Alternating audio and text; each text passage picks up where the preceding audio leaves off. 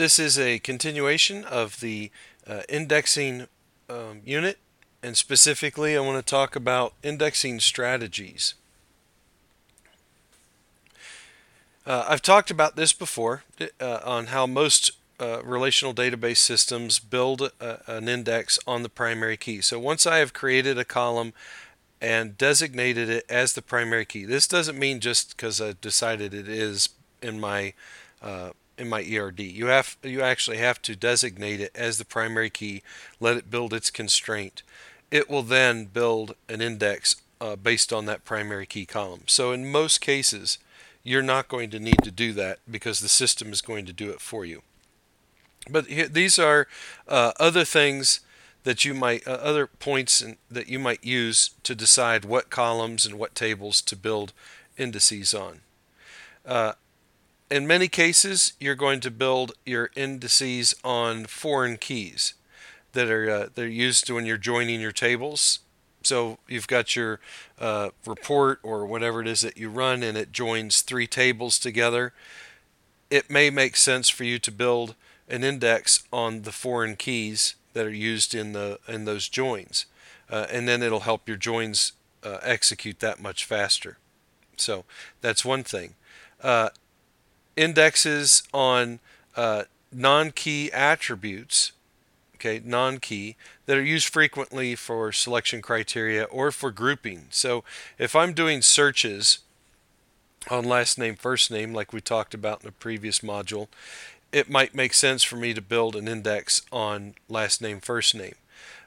Let's say that I am doing some SQL statements, I'm running reports, and I find that I am doing a lot of groups. I do a lot of group bys on department ID. It might make sense for me to do that so that my group bys occur faster because of that. Uh, there is a very fine line in an OLTP database as to when do you stop, when is enough indexing and when is too much indexing. You want the performance out of this, but you also, with your indexing, but you also don't want to hurt your performance. So if your database is used mostly for transaction purposes, it's most likely going to be indexed uh, very little because I'm just inserting rows into the database. And then when I build indexes, then what happens is that each of those indexes, when I'm inserting a row, it also has to be rebuilt. So that takes away from my performance. But let's say I have an index that, or I have a database that's an OLTP database, and we use it throughout the day. It's the only database we use for our business, and it's used throughout the day for putting in orders and things like that. And there's not too many of those. But I also use it for building reports at the end of the day, or for my executive dashboards, whatever the case may be.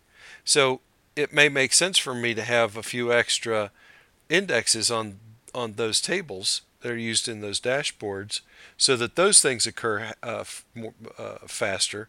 But I also don't want to hurt the performance on my inserts and my updates.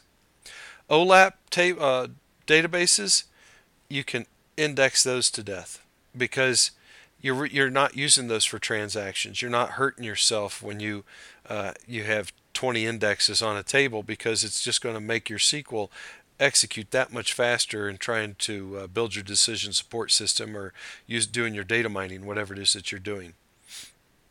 There are a couple of different methodologies to indexing.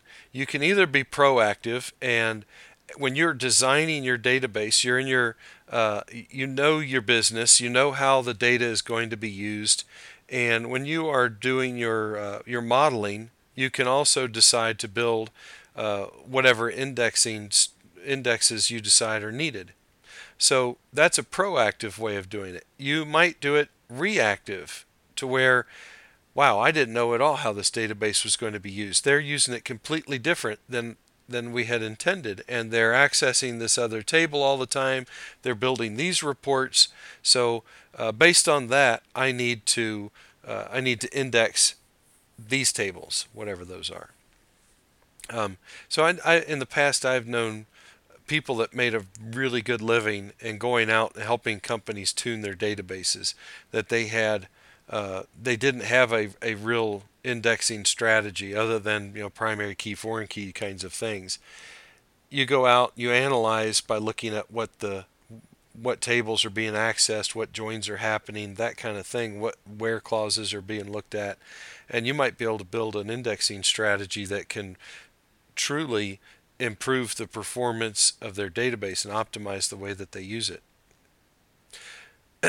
So again, too many on OLAP or on an OLTP database can slow down your updates, but too few on an OLAP database can slow down your queries. So you just have to figure out where the sweet spot is.